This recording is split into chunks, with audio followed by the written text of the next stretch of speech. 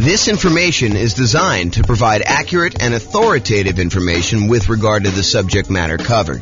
It is offered with the understanding that the presenters are not engaged in rendering legal, accounting, or other professional services.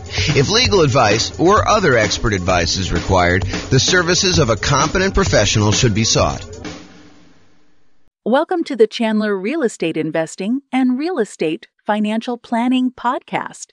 Learn all about investing in real estate in Chandler, Arizona, with a combination of real estate financial planning and modeling with numbers specific to Chandler, plus syndicated, more generalized recordings of live and pre-recorded real estate investing classes, not all of them specific to Chandler.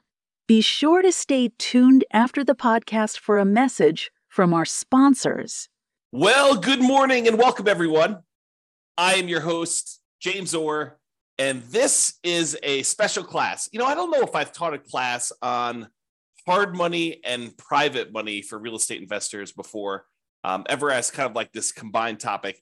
And it's been a long time, I think, since I've taught a class on hard money and private money, and specifically private money. In fact, I pulled out some resources that I had from a long time ago that I'm going to share with you today, and hopefully you'll like those. So we're going to get started, go over in hard money and private money for real estate investors. So in previous classes, I'm going to try to not cover a lot of the old stuff before, but I'm going to tell you that we have entire classes on a lot of these sections, and there's one last section I think that we've got coming up as well. So the most popular financing options for real estate investors are going to be this kind of group on top, this conventional financing, which I think is like 60-something% of most of the loans that get out there. FHA, which I think is the next largest group. VA, which is the next largest group after that, I think, and that's around 10% of all loans are VA loans. Then when you got USDA and portfolio loans, and the portfolio loans are the ones you get usually when you get above 10 loan limit, and or if you're doing some more unusual things with those. So those are the kind of big group of the most common financing things that you're going to do. And we have lots of classes on those. We've got classes on low down payment, no down payment, conventional financing. I've got a whole separate class on VA financing, a whole separate class on the portfolio loans that we just did. And then you've got this whole secondary group of all of the, I don't know if I'd call them miscellaneous, but they're all these additional financing options that we have covered in some parts and probably need to cover in other parts. And so there's the whole creative financing family, which includes like owner financing, wrap financing, or buying a property subject to the existing mortgage, loan assumption, the lease option, lease purchase, kind of rent to own family, the agreement for deed, the bond for deed, contract for deed, installment land contract, like all those things there. So there's that whole creative financing kind of family of different financing options that are available. And then today we're covering private money and hard money. So we'll go into some detail on those. And then you've got using home equity lines of credit, life insurance policies, self-directed retirement accounts, buying properties for all cash, and then bringing in partners that are usually using one of these other forms, except you're not qualifying for the loan yourself. So I kind of wanted to include all of those as different options. And I think we've got a class coming up to cover the HELOCs, life insurance, self-directed retirement accounts, cash, and partners ones, so kind of like a miscellaneous class to cover those last ones. But today we're going to focus in on private money and hard money. And I'm going to start with hard money. So hard money loans are not usually used when we're doing the nomad strategy, where you're buying a property, moving in, living there for a year. You're buying a property as an owner-occupant, getting usually low or nothing down owner-occupant financing rates, moving into the property, living there for a year. It's a requirement of the lender. You're going to sign a piece of paper when you get these owner-occupant loans that require you to move into the property and stay there for at least a year. And usually it's until you save up enough down payment for the next property. Then you go and you buy your next property, again, usually as an owner-occupant with low or nothing down. You move into that property, you convert the previous one to a rental, and you're able to repeat this until you have as many rentals as you want. So that's the nomad strategy. We don't usually use hard money for doing that particular strategy, nor do we usually use it for doing house hacking. And house hacking is when you're renting out part of the property that you're living in, whether you're buying a duplex and living in one half, or you're renting out a single family home and renting out rooms or something like that. That's house hacking. So we don't typically use hard money for nomads or house hackers. What we do typically use hard money for is buying properties that need to be fixed up and then we're reselling very quickly, or we're doing like a buy, fix up, refi, type of strategy, what some people would call the BRRRR strategy, the buy, rehab, rent, refi, and then repeat. So a lot of folks will use hard money to acquire properties that need a lot of work, because in some of those cases, it is hard in order to get loans on properties that are in really rough shape. In other cases, a lot of people use hard money as a easier to get short-term loan. A lot of times they're going to have really high interest rates compared to what you probably can get if you got more traditional conventional financing. But that's what they're going to use those for. Now, when you do hard money, the property is going to be very important to the lender. They're going to want to look at the property and make sure that they believe that this is going to be a valid, safe investment for them to make. Okay. A lot of times they're going to want to see you buying the property at a very significant discount, such that the loan to value is low enough where if they had to step in because you didn't finish the project or you stop making payments on the loan, if there are payments, sometimes they're not.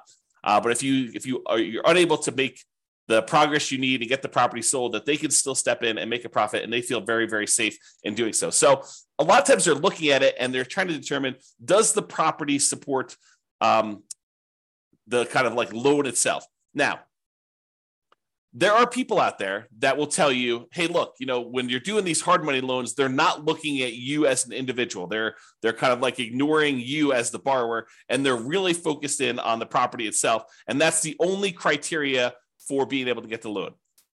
While I have occasionally seen the rogue, random, rare, hard money lender that will only look at the property, the overwhelming majority of the ones that I've had experience with do look at the borrower as well. So if you think, hey, look, I really want to do this real estate investing, but I've got, ugly credit, or I'm unable to qualify for a loan otherwise, and I'm going to go do this strategy where I'm using hard money in order to do these deals, you may be able to find someone who's willing to make a loan based solely on the strength of the property that you're finding.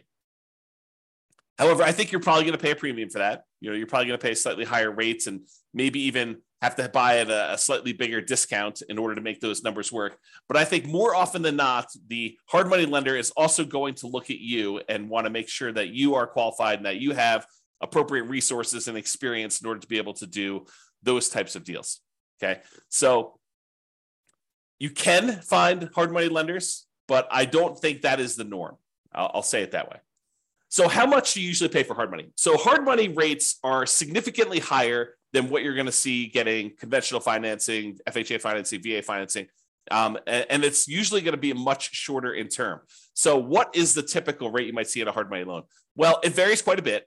And it varies a little bit based on deal flow in that marketplace and how competitive that marketplace is. So you will see a wide range. I think 10 to 15% is what we've been seeing for a while. Is it very possible with the rise in interest rates that these rates are going to be a little bit higher? Sure, absolutely. Could you find a hard money lender who has a slightly lower rate than that? Sure, I think that you could probably find one, especially if you're doing a bunch of deals and you're able to negotiate some really good terms with that particular lender. Also, I point out that hard money lenders are in the business of loaning money. We're going to talk about private money here in a second, where private money people are people that are not usually in the business of making loans against real estate. Hard money lenders are in the business of making loans against real estate. And so they oftentimes have programs to do this. You may find someone who is either really flexible and likes to wheel and deal and structure their own terms on every deal independently, or someone who's brand new and doesn't have the full details of their own kind of like hard money loan programs all fleshed out, and they're willing to be flexible on how we structure it or how you structure it with them. But most of the time, hard money lenders are going to have static programs in place that are like, hey, here's our hard money loan program. Here's the property requirements. Here's the personal requirements for you to do it. And here are the rates for doing it. And a lot of times they'll have rates for, if you've done your first X number of deals with them, or if you've done more than X number of deals with them, sometimes they'll start giving you discounts on doing those. So a lot of times the rates for hard money are going to be in that, 10 to 15%, not unusual to see 16, 17, 18, definitely seen those before. And in addition to the fee of the rate of the loan, they're typically going to charge you points. And a point is a percent of the loan amount that you're borrowing. So if you're going and you're getting $100,000 loan and they're charging you 2 points, then they're charging you $2,000 in addition to the interest on the loan in order to be able to get that loan. And I don't think it's unusual to see, 2, 3, 4 points on those. There are some hard money lender companies out there that they are going and raising money from people in the general public, and the people are the actual funders of the loan. That's where the money is coming from. But the person out there seeking the kind of investors to put in the money for the loans, and then the real estate investors who are buying the properties and they're putting them together, sometimes they will collect the points on the loan. It's a relatively common way to set this up, although not the only way to set this up. But a lot of times they'll say, hey, look, the 15% interest that we're charging you for the loan, the background investor who actually has the money is the one coming in and giving us the money, and they're getting paid the 15%. And then the 3 points or the 4 points or the 5 points or whatever, that is what I'm paid for going out there and putting you two together and coordinating this and overseeing it and managing the process. So that is a common way that we sometimes see hard money lenders set up doing that. Now, these rates can change over time. So you may go out there and be finding 12% today or 15% today or 17% today. And you may find that over time that these rates can vary up and down depending on supply and demand in your marketplace. Hard money loans are often shorter term loans. They're typically not going to be a 30-year fixed rate financing type of situation. Although I've seen some hard money lenders offer like a longer term, sometimes like 2 or 5 year program where they're using hard money loans in order to fund sort of like a shorter term, midterm, I guess it's more of a midterm rental property where you're able to acquire the property, rent it out for a year or two, let things kind of settle in season, and then you're able to kind of replace that loan with some type of longer term financing. But the overwhelming majority of the hard money loans, especially ones that people are using for fix and flips or doing the BRRRR strategy, are going to be in this 3 to 12 month range. And for those of you that are doing the BRRRR strategy, my understanding is that the exit financing requirements have changed recently, and now they are requiring that you actually season the property for a full year. So you'll need to have this hard money loan in place for 12 months to be able to get your kind of like 30-year fixed rate financing on the way out in most cases, unless you're getting creative and using some type of unusual portfolio financing where they're not requiring that in the midterm. Okay, so a lot of times they're going to be shorter term loans, like 3 months on the really short side. 6 months is really common from what I've seen, and I don't think it's unusual to have 12 months. Some of them will structure these things so they'll be like, hey, look, it's 6 months. It's 15% and 2 points in order to get the loan for the first 6 months. After that, if you want to extend for another 6 months, it's another point or two, and the interest rate's still the same for that. And so they may structure it where you have to pay additional points in order to extend your loan for an additional term. So be careful when you're planning this and understand, especially if you're brand new and you don't really have a good understanding of the timeline for how long it's going to take for you to get your property fixed up, on the market, marketed, sold, and closed, because sometimes those things are independent, different time periods for a lot of those. And some people don't estimate that time correctly. They think, I'll get this on the market, I'll get a contract within 30 days, and I'll be closed within 30 more days. And so they can only give themselves 60 days to get the property marketed and sold. And that's not always the case. I'll say that way. So maximum loan to value, this can vary quite a bit depending on which hard money lender you're using. One you hear pretty commonly is 70% of the after repaired value. So if you think about what the property is going to be worth once you fix everything up, a lot of times they will set their loan amount, the maximum amount that they're willing to loan you on that property using a hard money loan, at some percentage of what the property will be worth after you fix it up. Not necessarily of what the purchase price is going to be now. So if you're able to purchase the property for less than that 70% of what it's going to be worth when it's repaired, a lot of times hard money loans can be nothing down, where you're able to acquire the entire property with no down payment because you're buying it at such a big discount that you're able to acquire it below 70% of the loan to after repaired value, as an example. Now, this isn't set in stone, so it's not like every single hard money loan is always going to be 70%. I've definitely seen ones lower than this. 65% is another pretty common one. I've also seen, especially in really hot, fastly appreciating markets, where some hard money lenders have gone as high as, I've seen 80%. It's possible they had even more than that at different times, but realize that these maximum loan to values do vary. They can be negotiable, although if you are relatively new and you've never done one before, your negotiating strength is relatively weak. unless you just happen to find, the right guy who's kind of willing to do that, to kind of negotiate with you. I'm going to put myself on mute and wipe my nose. 1 second.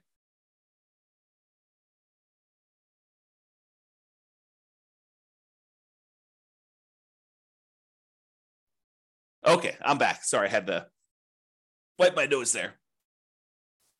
Okay, so we talked about that maximum loan to value being in that sort of 70%, 65 to 75, I'd say is probably some of the more common numbers I've seen. Now, can you usually borrow the money to purchase the property plus the money to borrow for repairs? And in some cases, yes. But again, you have to buy the property at a low enough price where the lender is willing to include the money for the repairs. It's not like you could buy the property for less than 70% ARV, and then in addition to that, they will loan you the extra 10% you need in hard costs in order to do the repairs on the property.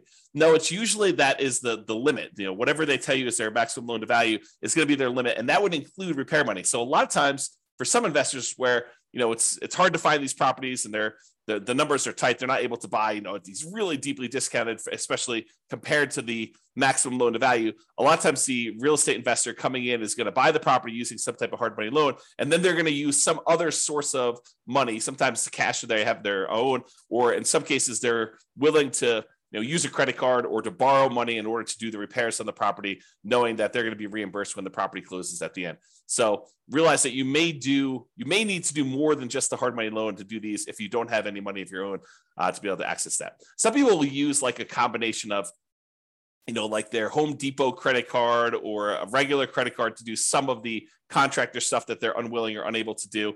So they'll kind of mix and match and spread the load out all over, kind of across all those. However, if the hard money lender is going to loan you money to do some of the repairs, most of the time they're going to escrow the money for repairs. So it's not like you're going to buy the property and you're able to buy it at a big enough discount where they're also able to finance the repairs, and the repairs are, let's say, $15,000. It's not like the hard money lender in most cases, some of them may, but in most cases they're not going to just give you an extra $15,000 at closing that you're going to be able to just sort of have and use for living expenses or whatever. No, they're going to actually say to you, okay, here you go.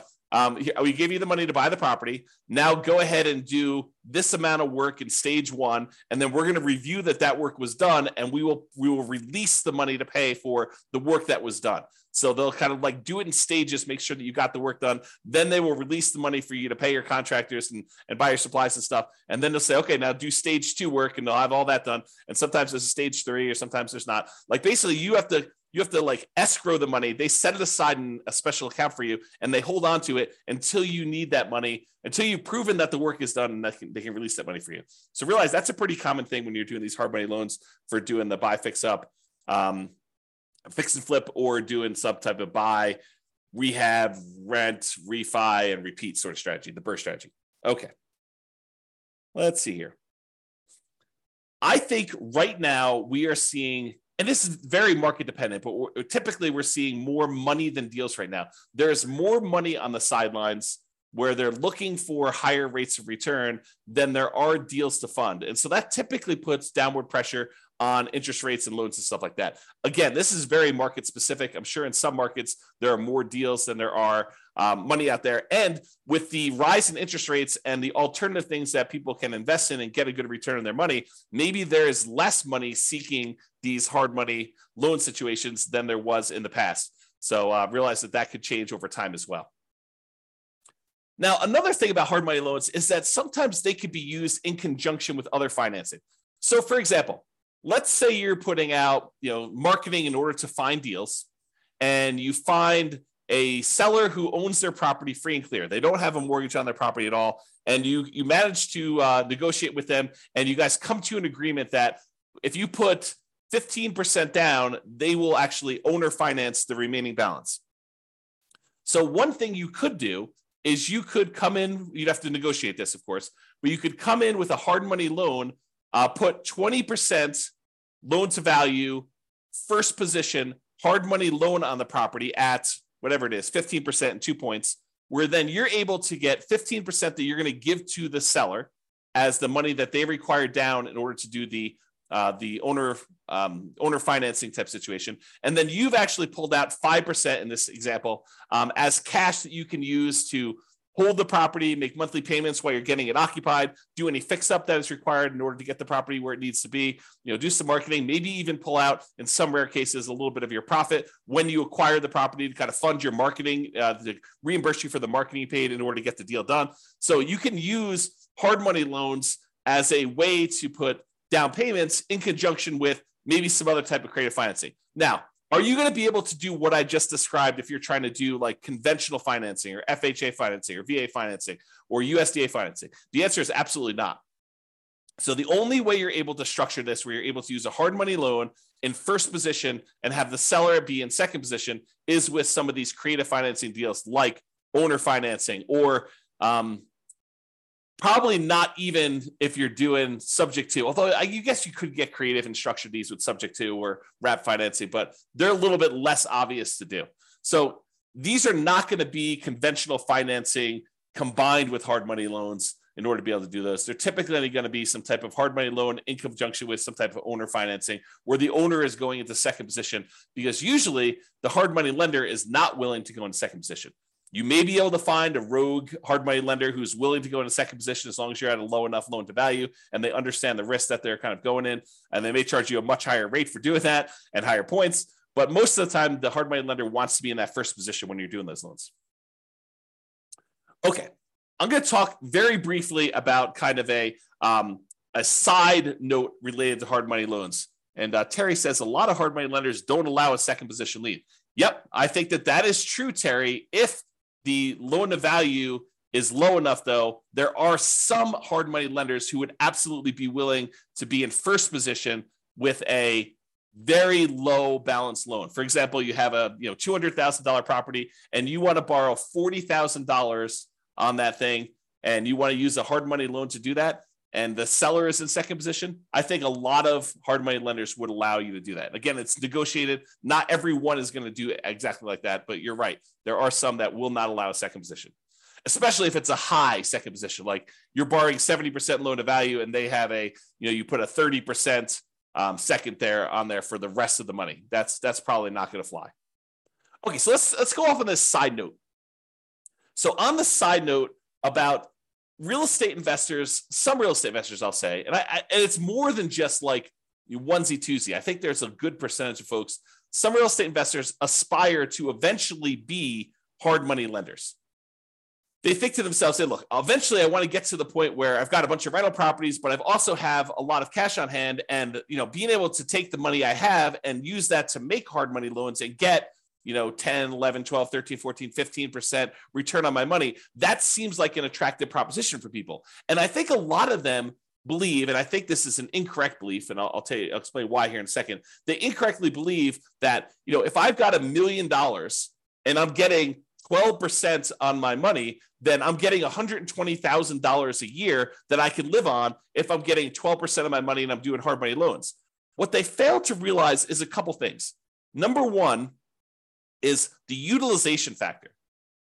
If you think about the money that a hard money lender has, the full $1 million is probably not going to be completely deployed and invested at the same time all the time. So what it typically might look like is the hard money lender might say, okay, I found an investor who's doing a deal. I'm going to loan them $200,000 on this deal, but I still got $800,000 sitting somewhere else and I'm earning not the 12% on, okay? And then they go and they find another investor, and the other investor says, okay, I need $300,000. They make a $300,000 loan, and now they've got half of their $1 million out at that 12%. But then they still have this other $500,000 that is not earning 12%. And so they're not really earning 12% on their full $1 million at any given time. Then another one comes along and they have $200,000 more out. So they have $700,000 out, but then the first one gets paid back. And so they no longer have that $200,000 out. So now they have $500,000. And then, another investor comes along and they want $600,000, but they don't have $600,000 now because they only have $500,000 left. And so there's this problem of, how much are you utilizing the $1 million or whatever you have as your kind of like investment portfolio for making these hard money loans? And most of the time, you don't have all of it out at all the time.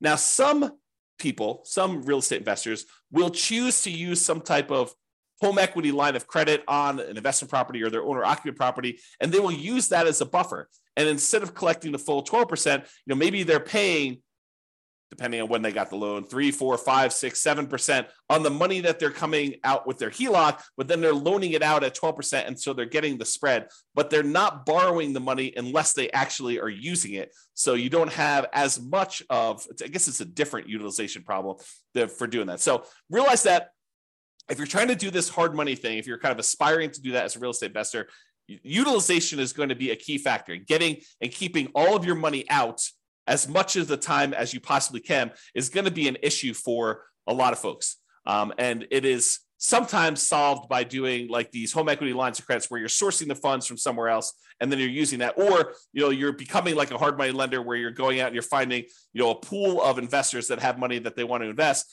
and then it's really not your direct problem. And I say direct because it is a problem for you that your clients don't have their money kind of out and invested all the time, and then you're kind of using your uncle who has $1 million. You're saying, hey, uncle, you've got this home equity line of credit for $1 million. Why don't we, loan this money out to someone at, 12% or 15%. And you're sort of like overseeing the deal and finding the real estate investors who need the money for the hard money loan. And maybe you're collecting the points and maybe you're participating in the percentage they're earning or not. But then your uncle's borrowing the money at 5% and he's getting 11% and you're getting 1 point, like there's all these different ways to structure it where you're going out there and you're starting the business of doing this.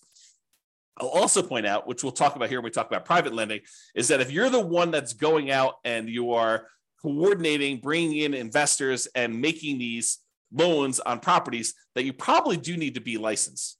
And the licensing may vary. I'm not an expert on licensing by any means. I did talk to my own personal attorney, and I chose to get licensed with the state of Colorado when I was raising private money. It actually was a special license. It's a mortgage broker dealer license where we're generating, we're able to create security instruments, basically loans on properties secured by real estate, and you're finding people who want to borrow or loan the money for you. So realize if you're doing this thing where you're doing hard money loans, you're becoming a hard money lender, you probably want to get licensed or at least have a consultation with an attorney to find out what the attorney recommends you get licensed, if at all, in your particular market.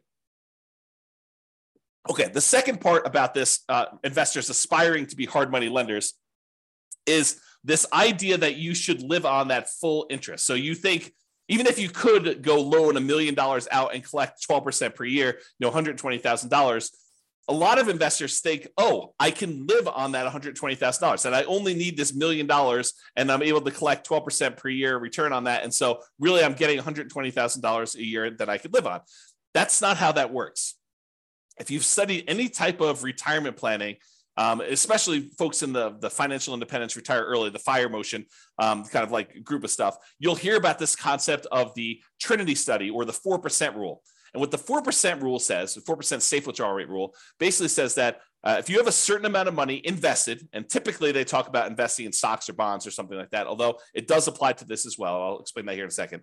But if you go and you actually have $1 million invested somewhere else, it is, in most cases, you are less likely, there's a low probability that you will run out of money if you take 4% out each year, adjusted up for inflation. But you're not actually taking the full amount that the money is being used for. So for example, if you have $1 million you're investing in stocks and bonds, and that as a whole is earning you 8% per year, you're not taking 8% per year out. You're taking 4% per year out. And part of that is because sometimes money goes up and sometimes money goes down. Like the returns on the stock market, sometimes are up, sometimes are down. More return in the bond market, sometimes up, sometimes it's down.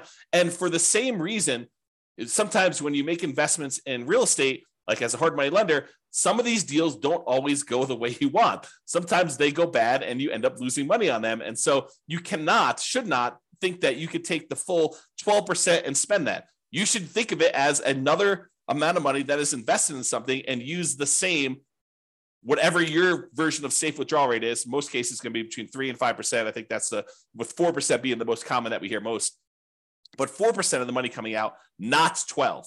So if you have $1 million out there invested at 12%, and besides the utilization factor, maybe you're only taking 4% out safe withdrawal rate. So instead of you thinking you're getting $120,000 a year, you really should only be taking out $40,000 a year, adjusted up for inflation each year.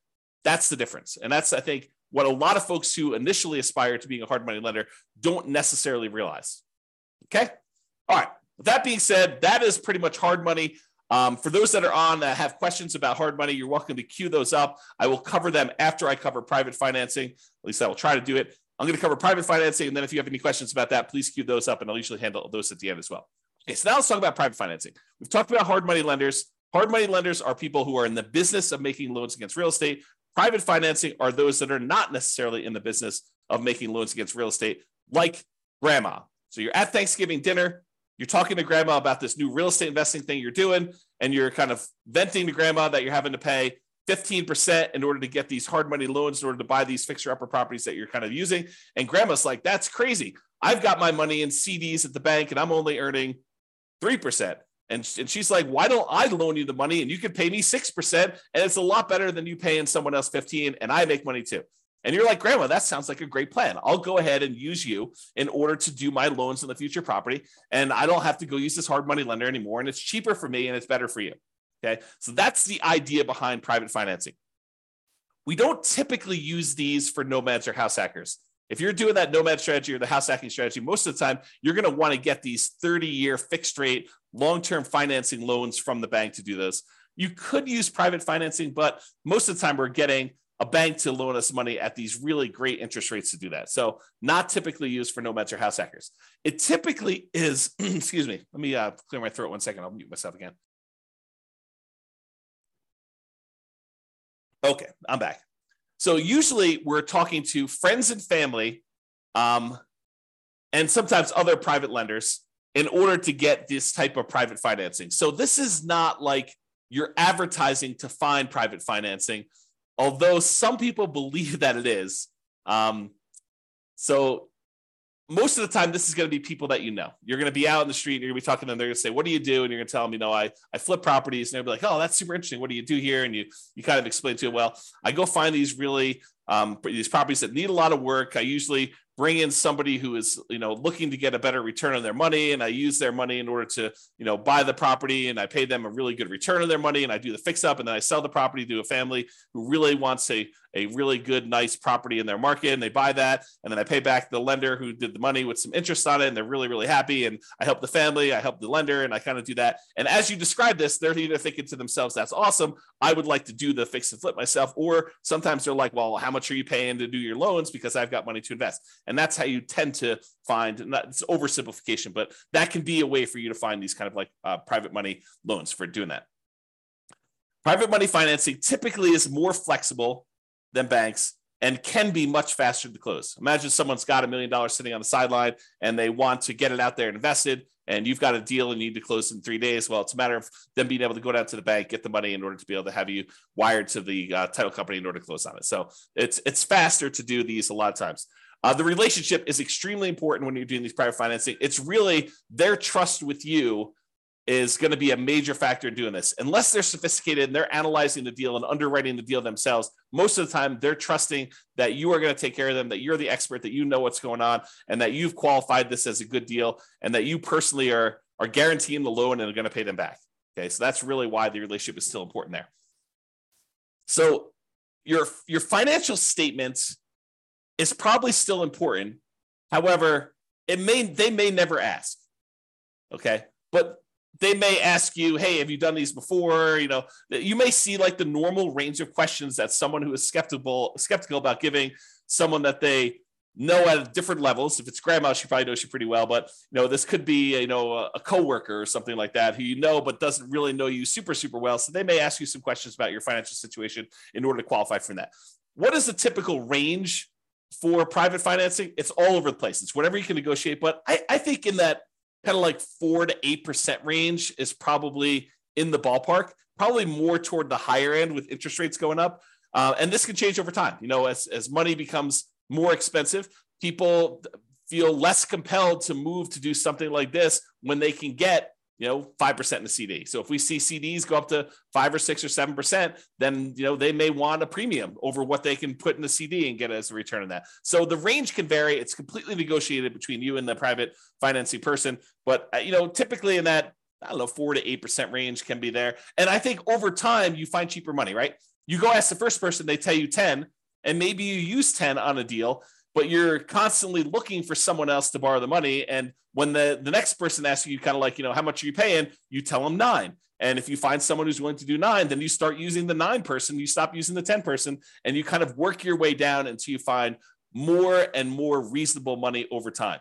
And some real estate investors will actually, they'll have money out on deals, especially if they're using private financing for more of like intermediate term deals instead of doing like 3 or 6 months or a year. Maybe they have got like a 5-year term on their money. And if they've got lower money than what they currently have out, they will replace it and pay the old person back. So for example, let's say you have a deal where you've got money out and you can have that money out for 5 years. And let's say it's at 7%.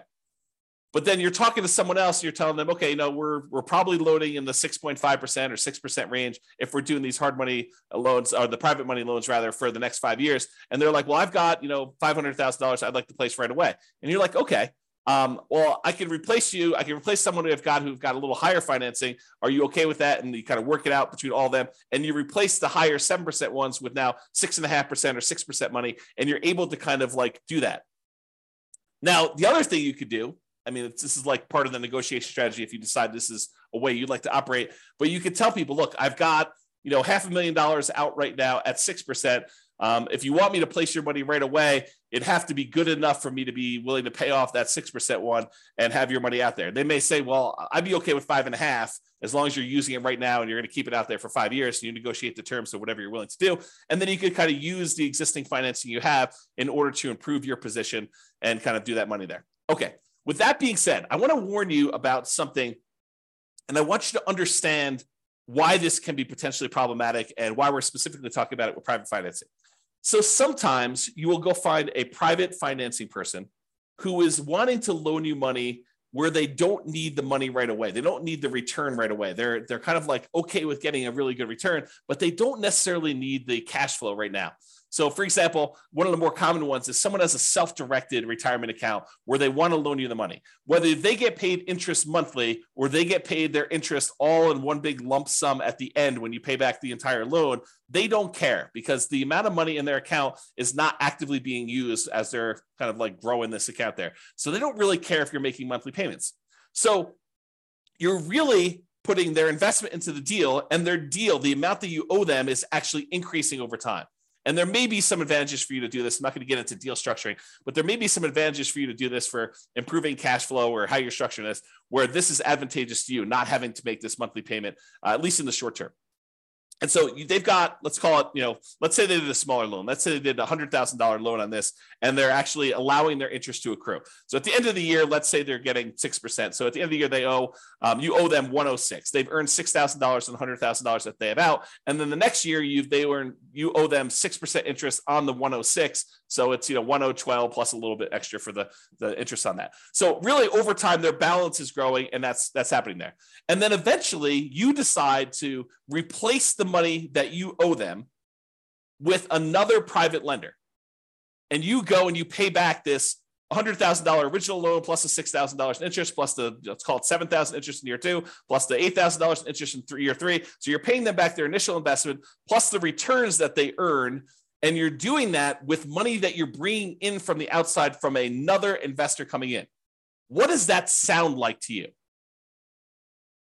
It should sound like a Ponzi scheme, because you're actually paying off the previous investors, their initial investment, and the return that they've earned with new money coming in from another investor. So it should sound like a Ponzi scheme to you, because that's what a Ponzi scheme is, right? And then a person who's coming in, they're collecting money and they're paying out the returns and stuff by another investor coming in. So you inadvertently, without really thinking you're doing some type of Ponzi scheme, you actually came in, you said, okay, we structured this great loan. You're happy getting, the amount of money you borrowed and some interest on it. And we're allowing that interest to accrue, which is totally fine. There's nothing wrong with that in of itself. And then over time, you're like, okay, now you want to get out of this loan. And maybe it's as innocent as that, right? They call you and they're like, hey, look, I finally need this money out. And you're like, hey, no problem. I'll replace you with another one of my private lenders. And you come in and you bring in another private lender to pay off that $100,000 plus whatever they own. Now you've inadvertently kind of like formed this Ponzi scheme situation where you're paying off an old investor with a new investor, and you're paying them their actual returns using that. So you got to be really, really careful that you don't structure this, and get advice from an attorney to avoid this situation if it comes up for you. If you're, and even even the idea of replacing the loan is kind of on this borderline edge of this Ponzi scheme, right? Like you're taking one investor's money and you're replacing it with another investor coming into the deal. So definitely talk to your attorney and make sure that you feel really comfortable with the way that you're structuring these and you're doing that. So that's what I wanted to warn you about. It's kind of like this concept of inadvertently setting up a Ponzi scheme to do this. And we don't usually see it as much with commercial lenders. Maybe the commercial lenders don't care. Maybe, it probably is, now that I think about it, it probably is that the organizations that are going to come after you for doing these Ponzi schemes, they're trying to protect the public, not necessarily a commercial lender who is making these conventional FHA, VA loans where if you do a refinance there, they're like sophisticated institutional type of people that know about these loans. But someone who's a consumer on the street, they're trying to protect the consumer. It's a consumer protection law and situation in that particular case. Okay. So I wanted to cover that in case you never thought about it that way. If you decide, hey, I really want to do this real estate investing thing, and this idea of going out there and finding friends and family, people that I know, contacts that I know, and raising money in order to be able to accelerate my ability to do deals, if you're going to get really serious about that, you may decide to go out and start talking to people in a more formal process rather than just off the cuff at Thanksgiving dinner. You're like, hey, look, I want to tell you a little bit more about what I've been doing, and if you want to, I'll sit down and I'll walk you through exactly how this all works. And maybe you form like a little PowerPoint presentation, or maybe you put together a little PDF, or maybe you decide to go talk to them about like how your deals are structured and what the deal looks like that someone could come in and do. So eventually, if you plan on doing this more than just like a off the cuff one-time deal with Uncle Joe or grandma, and you decide you want to go out there and make this part of your business, you're probably going to you're going to want to formalize this a little bit more. So I will share with you, for the folks that are kind of like got access to the recordings and stuff, I will share with you an old PDF. I'll kind of let you glance at it really quick, but I'll share with you an old PDF that you may want to use as sort of a very rough sample starting point of what you may want to use as a baseline for creating your own private financing presentation there. Now that I've said that, and you're going to start getting more serious about raising private money and going out there and doing this repeatedly, I want to talk to you about just the tiniest bit, because I'm definitely not qualified. I'm not an attorney, but I want to talk to you a little bit about soliciting and licensing. So if you are going out and you are soliciting people to make an investment and you're creating a security instrument, you're basically creating a security. Someone gives you money and they're relying on you to get a return from that. And you're having that secured by real estate in this particular example. So you're going and creating an investment for them where you're collecting money and you're advertising. Even if it's word of mouth advertising and talking to people about it, that is still a form of advertising, even if it's not printed. But if you're going to go and do that, you need to become aware of the licensing laws required and the advertising restrictions that you have by doing this type of solicitation. So this is sort of I'm not going to teach you to go do this because I'm not an expert on it and I don't know different states' laws and stuff like that. But I will tell you, I did talk to my attorney when I was doing this more seriously. And my attorney advised me to go get the license that I was required to do, which I told you in the state of Colorado. I don't know what it is in your other states. It's a mortgage broker dealer license. That's what it was. And there were definitely restrictions on what you can and cannot say and what you can and cannot advertise in order to do this. And so realize that this is not a Wild West. You can say or do whatever you want. You got to be really careful about promising returns. You got to be really careful about letting them know about the actual risks that there are for them to invest in this stuff. This is not a riskless investment, like really nothing is, as we found out recently by putting money in the bank with FDIC insurance. This is not a riskless investment either, and they should understand what the risks are. And you probably should have written risk disclosures prepared by an attorney, and you probably should be licensed. This is the weird thing, right? Like if you're going to go do a single loan with grandma, do you need to be licensed? Maybe, probably.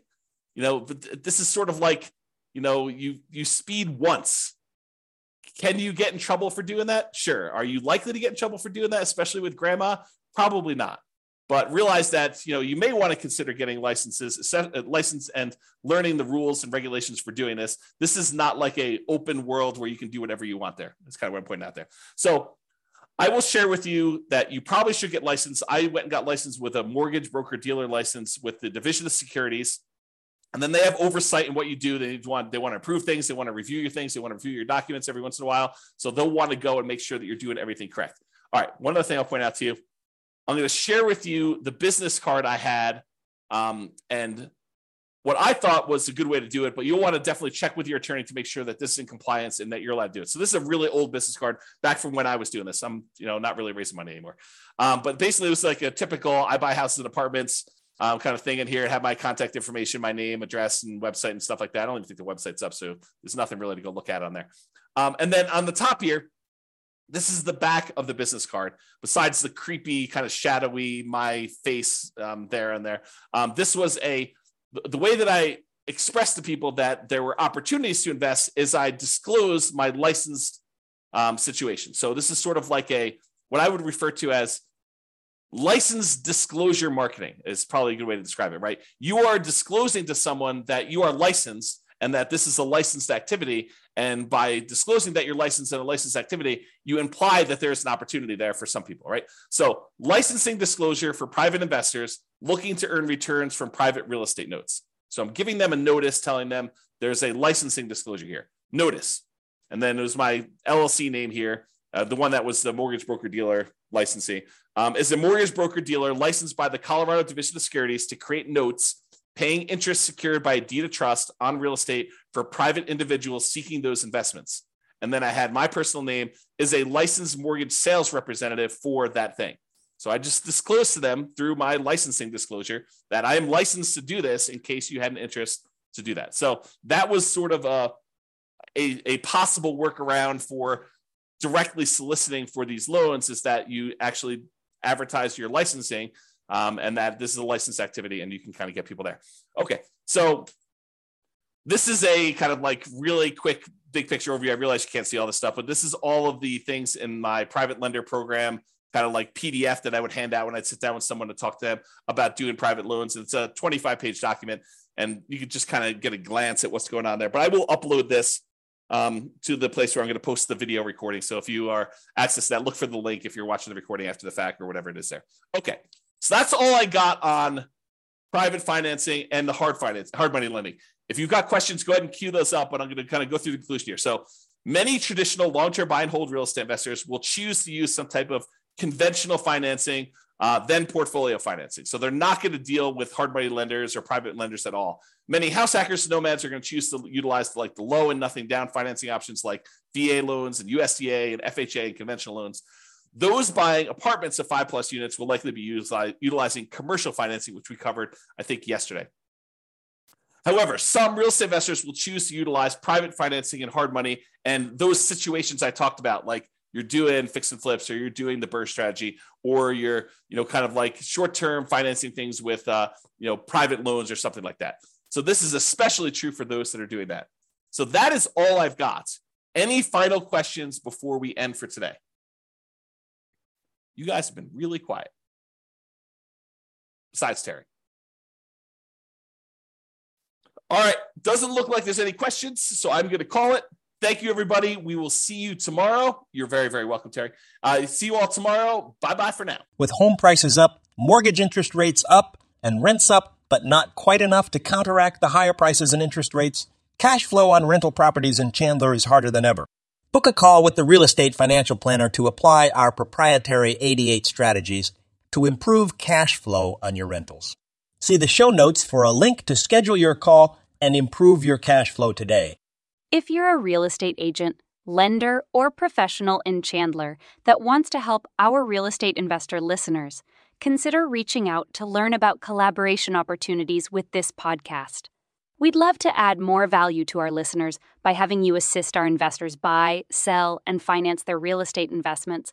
See the show notes to schedule a call to discuss collaboration opportunities.